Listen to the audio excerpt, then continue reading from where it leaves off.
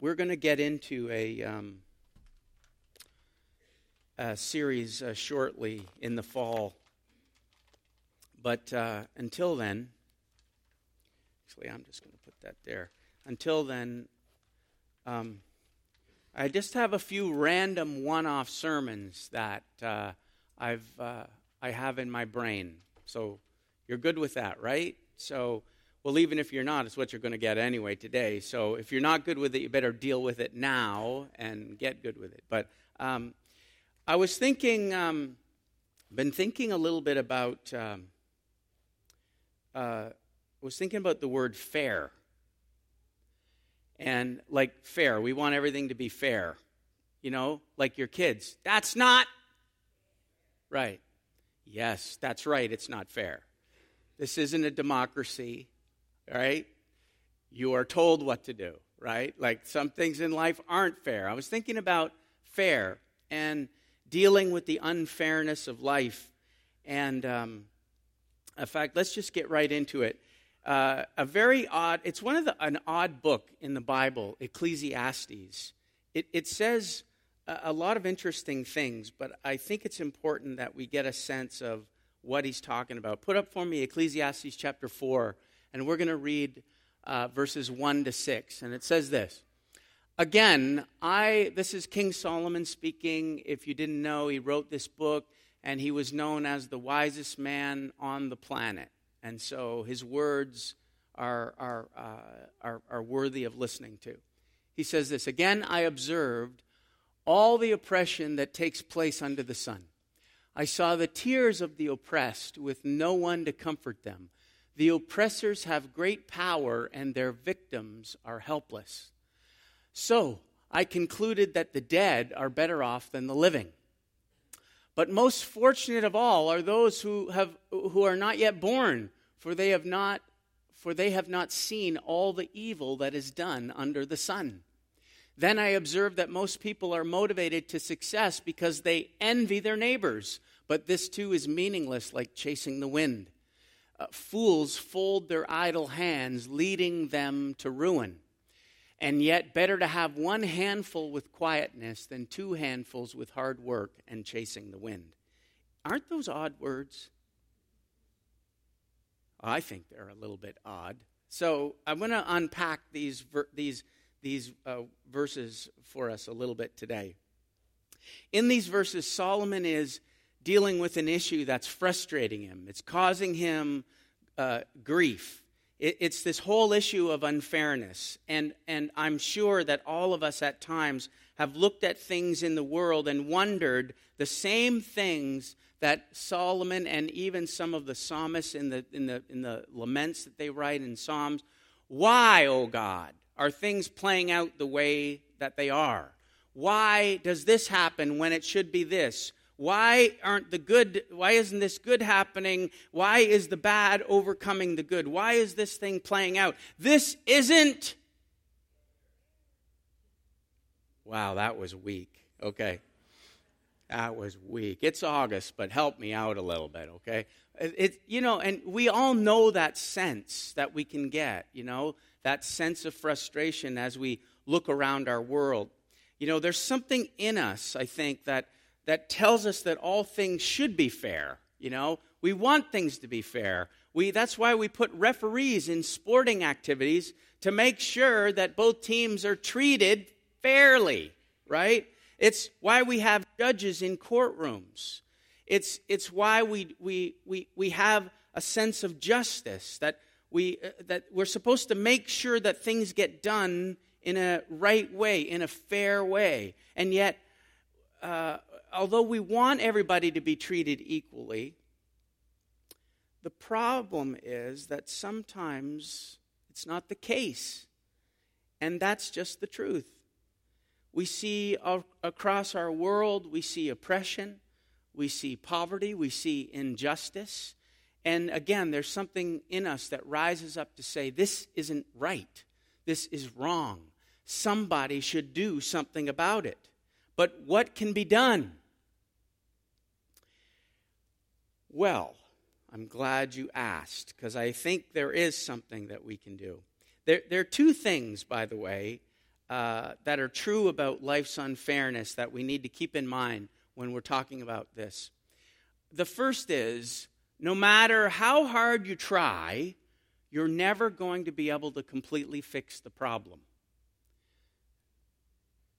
Thanks for coming to church, Pa. I come to church, I get up early, I sit down, and the guy's just discouraging me as soon as he gets up on the stage. I'm never going to be able to fix the problem. Well, we're never going to be able to completely fix the problem. But hang on with me. Don't check out. The table is going to turn, okay? We're not going to stay there all day long. But it's true that no matter how hard we try, we're never going to be able to fix everything. And Solomon first observed how, he went. This in Ecclesiastes 4 is just prefaced in 3 by him making visits to the courthouses and seeing what the judges and the rulers all across the nation of Israel are dealing with and how they're dealing with things. And he came to the conclusion that it was wrong, that it was bad, that it was unjust, that there was corruption. Could you imagine corruption in our world? It's almost impossible to imagine, I know. But yet he sees it all across the land. And he sees what's going on in the courthouse. He sees what's going on out in the farmer's field. He looks around. Look what he said, Ecclesiastes 3:16 and 17. This is just the chapter prior. He said, I also noticed that under the sun there is evil in the courtroom. Yes, even the courts of law are corrupt. I said to myself, in due season, God will judge everyone, both good and bad, for all their deeds. And then he goes on to say in the next chapter, Ecclesiastes 5, we read 4, and then in 5 verse 8, he says this, don't be surprised if you see a poor person being oppressed by the powerful, and if justice is being miscarried throughout the land. For every official is under orders from higher up, and matters of justice get lost in red tape and bureaucracy. This was thousands of years ago. We say the same thing now. It's been happening forever. He noticed and knew it was wrong. Life is unfair sometimes. That's the truth. And there's a system in place at times that can get bogged down, that can get corrupted, and justice doesn't get done the way that it should get done. And, Jesus even said something that points to this idea that we'll never be able to completely fix the problem. He did. Look at John 12, verse 8. Put it up for me. Jesus said this, you will always have the poor among you. Just stop right there. You will always have the poor among you. But you'll not always have me. Now, you can't just look. Now we got to start to turn the tables so you don't think I'm insane today. But you can't just look at what Jesus said and just throw up your hands and walk away and say, well, if the poor are always going to be here, if there's corruption and red tape and bureaucracy and things, why bother if we can't solve the problem, right? But see, this is the trap that we cannot fall into. This is exactly the trap we can't fall into. I wanted to read a familiar story, at least to some of you, from Luke chapter 16, if you put it up for me, starting at verse 19. It's about a rich man and a poor man named Lazarus. And the story goes like this. Jesus said there was a certain rich man who was splendidly clothed in purple and fine linen, and who lived each day in luxury. At his gate lay a poor man named Lazarus, who was covered with sores. As Lazarus lay there longing for scraps from the rich man's table, the dogs would come and lick his open sores. Finally, the poor man died and was carried by the angels to be with Abraham. And the rich man also died and was buried, and his soul went to the place of the dead. There in torment, he saw Abraham in the far distance with Lazarus, the poor man, at his side. And the rich man shouted, Father Abraham, have some pity. Send Lazarus over to dip the tip of his finger in water and cool my tongue, for I'm in anguish in these flames. But Abraham said to him, Son, remember that during your lifetime you had everything you wanted, and Lazarus had nothing. So now he is here being comforted, and you are in anguish. See, the story goes that the poor man is at the gate of the rich man, right? So every time he leaves his house, guess who he sees? The poor man. He's there, hoping to get scraps off his table, or really hoping to pick through his garbage to find something that he can eat, right? Why is the rich man not sharing with Lazarus? He was right at his gate. He was right under his nose. He was right there. Why isn't he sharing with Lazarus? Now, here's some thoughts that I was thinking about. The rich man was thinking like this, and you'll relate, because unfortunately some of us thought these things too. Like this, man, why doesn't that guy Lazarus just go get a job? Seriously. He just needs to go get a job. He's always out there at my driveway asking me for food. He's so annoying. If I gave him food, all that's going to do is encourage him to keep asking me for more food, and he might bring more beggars on my driveway, and then I'll have to look after them too. What will feeding him actually do anyway? He's still going to be poor. It's not going to solve the bigger problem in his life. See, the rich man ignored the need of the poor man. We can be guilty of that as well. So this leads to our second point. If no matter how hard we try, we can't completely fix the problem. But here's the second point. Even though we may not be able to completely fix the issue, God still calls his people to work at making a difference. And somebody said yes.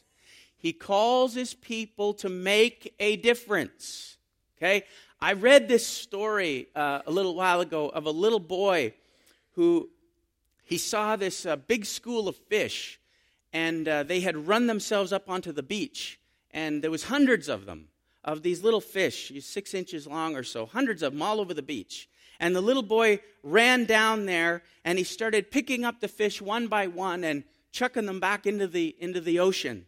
And an older man came down, and he said to him, "Son, what you're doing is hopeless. You'll never be able to save all those fish." And the little boy said, "Well, sir, I can save this one, and I can save this one, and I can save this one, and I can save this one." He made a difference to those fish. He couldn't save them all, but he could save some. And this is the attitude that we have to have, in the sense that it's not hopeless. We can make a difference. We can't solve all the unfairness of the world in our own nation and all the nations across the world. Who am I? Who are you? What can we do? But we can do something. Amen? This is the thing. We give to missions. We support Erdo. We do all kinds of things. And you'll see in the days to come, this is a little bit of a visionary sermon for me, if I could be honest with you, that this is a track that we need to walk down in a deeper way in the days and weeks to come. That there needs to be a deeper connection to us making a difference. When God keeps telling us that we're to be a hospital for the hurting, that hurting people belong here, that we are called to make an impact, this is all a part of how we're going to make an impact. I actually have a few ideas that hopefully in the next little while you'll hear about. But this is the attitude that we must have, right? We need to stop making excuses and say the problem's too big, and then it paralyzes us. No, the problem is big, so get it done. Just get motivated to get done what you can do. You can't save everybody, but you can make a difference for somebody. Amen? So while Jesus saw the poor, Jesus said, the poor are always going to be among you. Understand this. He was quoting an Old Testament verse from Deuteronomy. Put it up for me. It's chapter 15. This is the verse that Jesus was quoting. There will always be some in the land who are poor. That is why I am commanding you to share freely with the poor and with other Israelites in need. So what's he saying? He's saying here, yes, you're always going to have the poor. So do something about it. That's what he's saying, right? He's saying, don't let the fact that there'll always be poor people stop you from doing something. Get motivated and do whatever you can do. And this, by the way, is such a consistent theme in Scripture. I started pulling up all kinds of verses looking this week about what does God actually say about our treatment of the poor, people who are in need. What does he actually say? What's our responsibility? What's he calling us to do? And there are dozens of examples. I'll just give you a few. I picked a few, particularly from Solomon, because he's the guy we're looking at today. But Proverbs 14:21, he says this, it's a sin to belittle one's neighbor. Blessed are those who help the poor. Proverbs 22:9, we'll just rip through a few of these quick. Blessed are those who are generous because they feed the poor. James chapter 1:27, he says, pure and genuine religion in the sight of God the Father means caring for orphans and widows in their distress and refusing to let the world corrupt you. Proverbs 19:17, which is, to me, a very interesting verse. It says, if you help the poor, you are lending to the Lord, and he will repay you. Isn't that a really cool verse? Like I was thinking this when I read that. Imagine you want to go buy a new car, and you don't have all the money to buy that new car. And so you go in and you're talking to the dealer, and you come to a conclusion, and you pick a car, and the price is what it is, and you're whatever, $10,000 short. And so what is that dealer very happy to do? Loan you some, correct? Loan you some. And so you get the car, you drive away, but here's the thing. Once you borrow the money, he's happy to give it to you, but he's expecting you to, yes. It's not a freebie. Yes. You just stole my point. I was about to say that. Yeah. He's going to not only want that original 10 back, he's going to want that plus, right? Plus whatever interest that you've agreed to pay. So I was thinking about it in terms of this verse here. And God says, if we help the poor, we are lending to the Lord, and he will repay. I don't know about you, but I would love God to pay me. Seriously. Whatever that payment is, I'm ready, Lord, bring it on. Because he is a generous God. And so he's going to repay me with interest of everything that I've ever done. Of all the good of, we said, everything that we do for the kingdom will never be wasted. Amen? That he keeps good books because we're lending to the Lord, and he will repay with interest. This is important to him. This is how important it is to God that we help people, that we look after the widows and the orphans, that we do what we can to reach out to people in our community and those to the ends of the earth who are struggling with corruption and poverty and injustice, and to find a way to stand up to do something about it. He's so clear about that. Look at, as a matter of fact, Solomon said this in Proverbs 21. A couple of chapters later, he said this. He said, those who shut their ears to the cries of the poor will be ignored in their own time of need. Isn't that sobering? Turning your back on the poor comes with its consequences. That's just the truth. This is what he says. So you can imagine Solomon is sitting around. He's visiting courthouses. He's going out into the marketplaces. He's seeing injustice and corruption everywhere. He's seeing poverty all around him, and he's incredibly frustrated with it. He doesn't like it. He knows it's wrong. And you got to think, he's the king, right?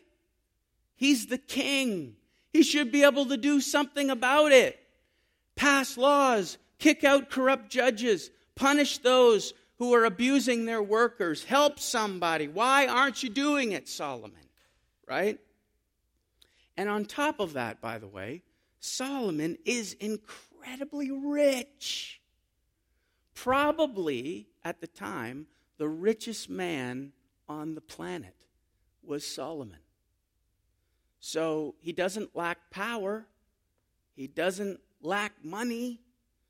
But yet, even with all of that, he realizes that there are things and issues that he can't solve. And to be honest, I'm quite convinced that Solomon did all of the above and did all he could before he kind of fell himself. But he was cleaning up the land and doing a lot of good stuff. And I think he did a lot of that, what I just mentioned. But he came to the conclusion that there are issues that he couldn't solve, no matter how much power and how much money he had. Even he couldn't solve the issue. And he explains why a little bit. In the verses that we just read, the first Ecclesiastes 4:4 is the first reason he says, "Then I observed that most people are motivated to success because they envy their neighbors. But this too is meaningless, like chasing the wind." So he observes that he can't solve all the issues. And he says one of the issues is this. People are envious, motivated, to greed. There's corruption in how they want to get everything, right? They're envious of what everybody else has. And so they want success, but they're willing to do whatever they can to get that success because they want stuff for themselves, right? So they're envious, and it's their driving passion. And envious people end up hurting themselves and other people in their blind pursuit to get more. This is exactly what happens. And he says, the light is coming on. This man is smart. He's saying, I can't solve that. How can I, as a person, remove envy and greed and corruption out of the human heart? How can I solve that? I can't solve it by making laws because corrupt judges find a way to get around it. I can't solve it with my money. No matter how much I give people, they'll want more. How do I solve it? He's struggling to understand these issues. And envy is a matter of the heart that he can't touch. He says another issue that he mentions in the very next verse, 4:5, Ecclesiastes 4:5. He says, "Fools fold their idle hands, leading them to ruin." And he goes, another thing I notice as I'm walking around my nation is people are lazy. That's what he says. He says people have fallen into ruin because they have refused to work. They've refused to put in the effort that was needed to see them succeed, right? And he said, this is a problem. And it's a matter of the heart that I can't solve. Look at what he says, Proverbs 6, verse 6 to 11. He says, "Take a lesson from the ants, you lazy bones. Learn from their ways and become wise. Though they have no prince or governor or ruler to make them work, they labor hard all summer gathering food for the winter. But you, lazy bones, how long will you sleep? When will you wake up? A little extra sleep, a little more slumber, a little folding of the hands to rest. Then poverty will pounce on you like a bandit, and scarcity will attack you like an armed robber." Even Paul noted it in 2 Thessalonians chapter 3, verse 10. And he said, "Even while we were with you, we gave you this command. Those unwilling to work will not get to eat." Sounds a little harsh, isn't it? But it's one of those hard life lessons. We blame the millennials, for being lazy, and They want the whole world given to them on a platter. But the fact is, it's not just the millennials. All of us can get that way. And he's saying, listen, I'm looking around my nation and I see greed and envy and corruption and injustice. I can't solve it with my power and with my money. I see people who are so lazy, all they want are handouts. They don't want to work hard. They don't want to put in any effort. And I can't solve that. I can't just continue to give people everything they want without them making an effort to do something to improve their own situation. It's a matter of heart, do you see, that he's struggling with. And as so Solomon looks around, he notes these things, and he says, these things I can't fix, not with my power and not with my money. Some people who are driven by envy and greed, some people have become corrupt, some people are just too lazy. See, and again, by the way, it's not an excuse not to help people. This is a trap that we should never fall into. Remember I said that, right? So all the excuses that the rich man used to not help Lazarus weren't good. Look where he ended up. They're not good. This is not an excuse. But Solomon is he's pointing out that no matter what resources he could throw at the problem, there was an issue. These issues couldn't be resolved. And it really disturbed him. And he saw a great need for change, but realized that he didn't have the wherewithal to pull it off. So, lastly, let me just finish off with, I have no clock, so it's just lovely. I'm free up here. I have no idea what time it is. It's lovely. Our screen's not back there yet. I just feel free without a clock. Is that good? Yeah. You're going, yeah, really? Hurry up, man. Yeah. I got to watch. And anyway, but what is our priority? What is our priority? I want to talk about that just as we head towards a close. It's very clear what God thinks about poverty. It's very clear about what he thinks about our involvement in helping needy people and those who are in distress. It's very clear about what he feels our role is in helping to alleviate injustice and suffering and oppression. It's very clear how he feels about that. But what is our top priority? God, I was thinking about that this week. And just before Jesus left the earth, he gave his marching orders to the disciples. Remember, just as he was going to be raised up through the clouds and they stood and watched him go, he said very famous words. He gave his priority. He actually told us what the priority was. This is the priority, Matthew 28:18. Jesus came and told his disciples, I have been given all authority in heaven and on earth. Here it is. Therefore go and make disciples of all nations, baptizing them in the name of the Father, the Son, and the Holy Spirit. Teach these new disciples to obey all the commands I have given you. And be sure of this, I'm with you always, even to the end of the age. Isn't that awesome? I am with you even to the end of the age. So there's nothing in here, by the way. So here's his marching orders, and I want you to note, there's nothing in here about helping the poor. There's nothing in here about being involved in social justice. But we know that these things are high on God's list. I've just sort of walked you through that and proven that that's the truth. But I want you to know this. Those things, all those poverty issues, oppression, injustice, corruption, all these things, they are actually secondary to the main priority. This is the main priority. They are secondary. Everything falls under making disciples and teaching people about Jesus. This is the main priority. In Star Trek language, it is our prime directive. Trekkies? Is there knots? I thought that was a good line, honey. Yeah, I was like, I thought that was inspired. There's no Trekkies? Yeah.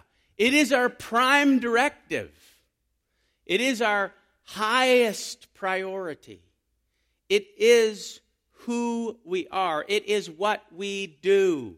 Everything comes under that. And I want you to understand that there's incredible wisdom to why he puts it that way. There is nothing about helping the poor. We know that that's important, but it is secondary to making disciples. It is our prime directive, like I said. See, but here's why this is so cool.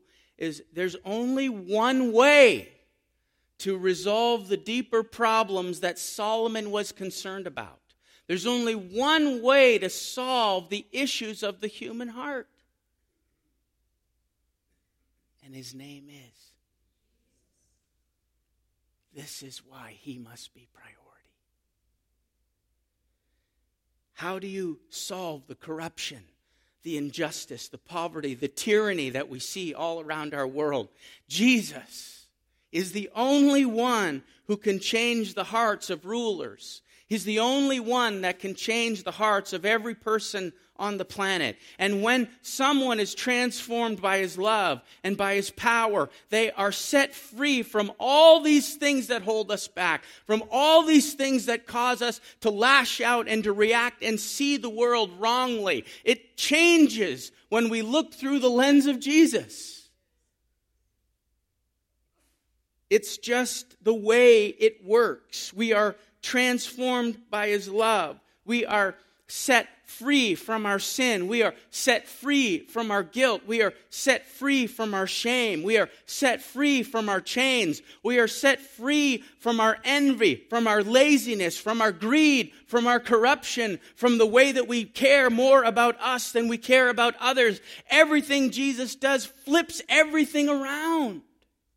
Somebody said, yeah. You with me? Are you getting this? This is why this is important. Right? This is why this is highest priority. So yes, we need to feed the poor. Yes, we need to take up the cause. Yes, we need to do all this. But in the midst of all of that, Jesus must be seen. Jesus must be heard. Jesus must be spoken about. Jesus must be trumpeted and proclaimed. He must be seen as the way, the truth, the life, the answer. He is still the answer for the world. He still is. He always was. And he will be till the end of the age. He is. And we must keep that a priority. And everything else comes under that. You see, he whom the Son sets free, come on, is free indeed. Right? So, the rulers all over Asia, the rulers in Africa, the rulers over the Middle East. What if they found Jesus and their lives were transformed? What happens with the way they begin to govern? What happens with the way they begin to look at their people, to treat their people? What happens? A lot can happen. And continually to pour in resources so that corrupt people can just steal it and keep it from the poor is not the long-term answer. Solomon realized it. He said the long-term answer is somehow finding a solution to the corruption, the greed, and the sin of the human heart. And once that is changed, then everything will fall into place and make much more sense. We won't have to worry about a lot of these things if the name of Jesus was loved and proclaimed, and we keep our priority to make disciples and teach them to obey the commands of God. This is what he says. So, he's the one who changes our hearts. He's the one that changes our perspective. He's still the ultimate answer. And you see, that's why Jesus left us with the priority that he did. He said, I want you to help the poor. I want you to look after the widow. I want you to solve and be involved with solving all of the injustice and corruption. Be a part of it. Be light in a dark world. Be salt in a world that needs flavor. Be what you're supposed to be. Let your light shine. But in the midst of all that, don't just feed the poor and not talk about Jesus. Don't just keep pouring money into a problem and not show them the solution to the human heart. This is the bigger issue. And this is why the priority is what it is. And so he left us with this for a reason. Because if you didn't know, he's really smart. And he realized that if we followed this, it makes a difference. So there are many things that can change if the heart of a person is changed by God's love. And that's just the truth. So yes, we got to get more active in helping to solve the issues that are around us, the issues that we're aware of. But we have to keep the prime directive in mind at all costs. I read a quote this week from a Haitian, he's an evangelist, he's a Haitian evangelist from Haiti. And Haitian from Haiti, kind of duh. I didn't really need to say that, did I? But I did anyway. So I read this quote from this Haitian evangelist, and he said this. He said, there are people in this world who say that we are poor people here in Haiti.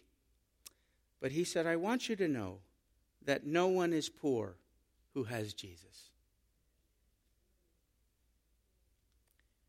And the more I actually thought about that, the more it impacted my life. Like I've been meditating on that, what he said for a few days now. And I leave it with you. Some people say that we're poor people here in Haiti, but I want you to know nobody's poor who has Jesus. And it reminded me of 2 Corinthians chapter 8, verse 9. Put it up for me. It says, you know the generous grace of our Lord Jesus Christ. Though he was rich, yet for your sakes he became poor, so that by his poverty he could make you rich. He's right.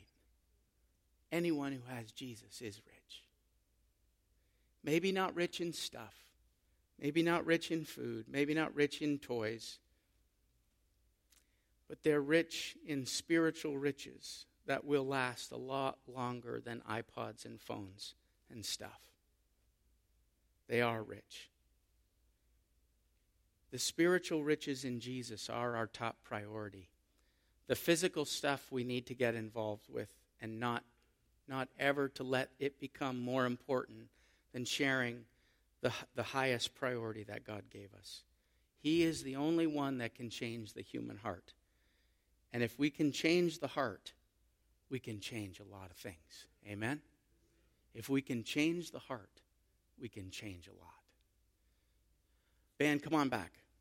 And can you, it was Build My Life. I think it's the chorus. Go there for me. Put up those words for me, please. Let's just stand together for a moment as we close.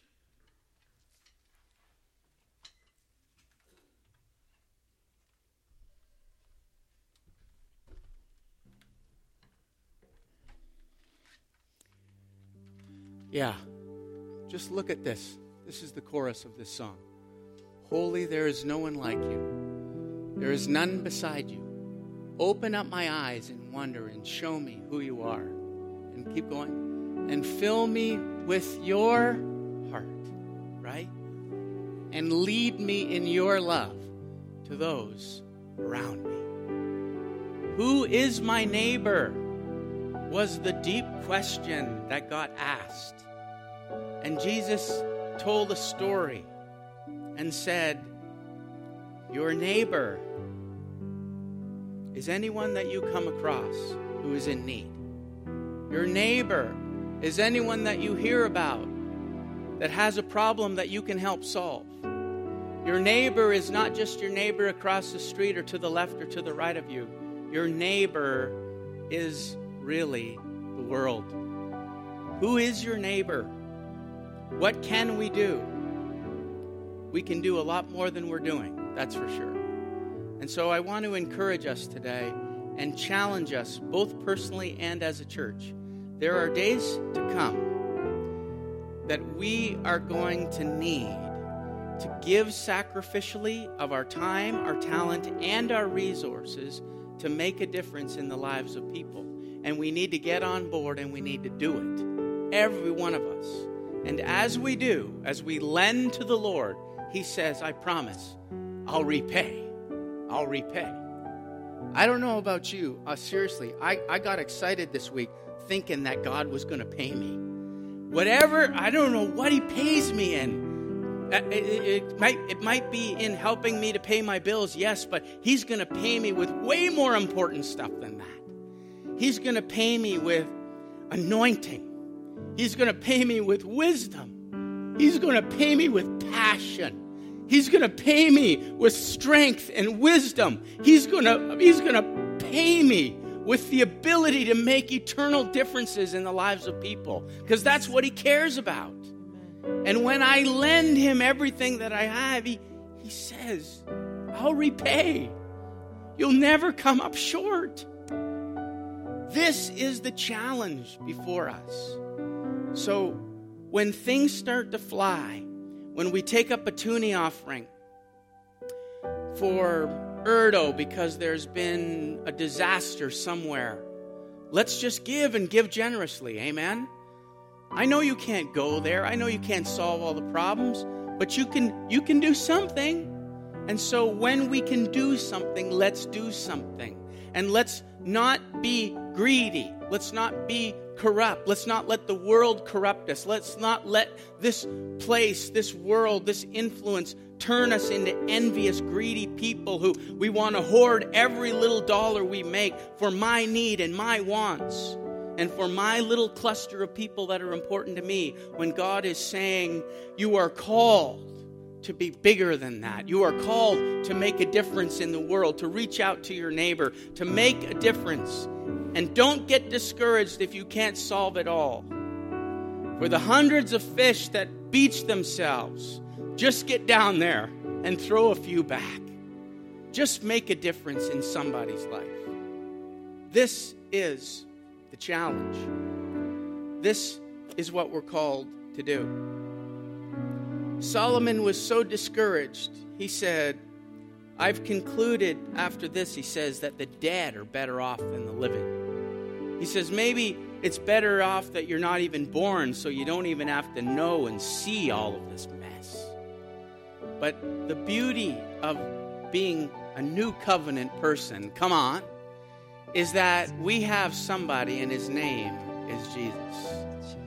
We have somebody that can change the human heart. We know somebody that can make a difference and that can help us to make a difference. It is better that we're alive. It is better that we do what we can. And so I leave that challenge with you today. However that plays out in our lives individually and in our ministry as a church, we'll see in the days to come. But I really felt very strongly about this and about this message and about not getting caught up with looking at unfairness in life and having it discourage us when it really should motivate us to do more.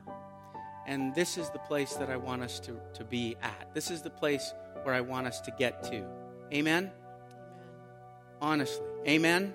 This is where we need to get to. And so I leave the challenge before you today.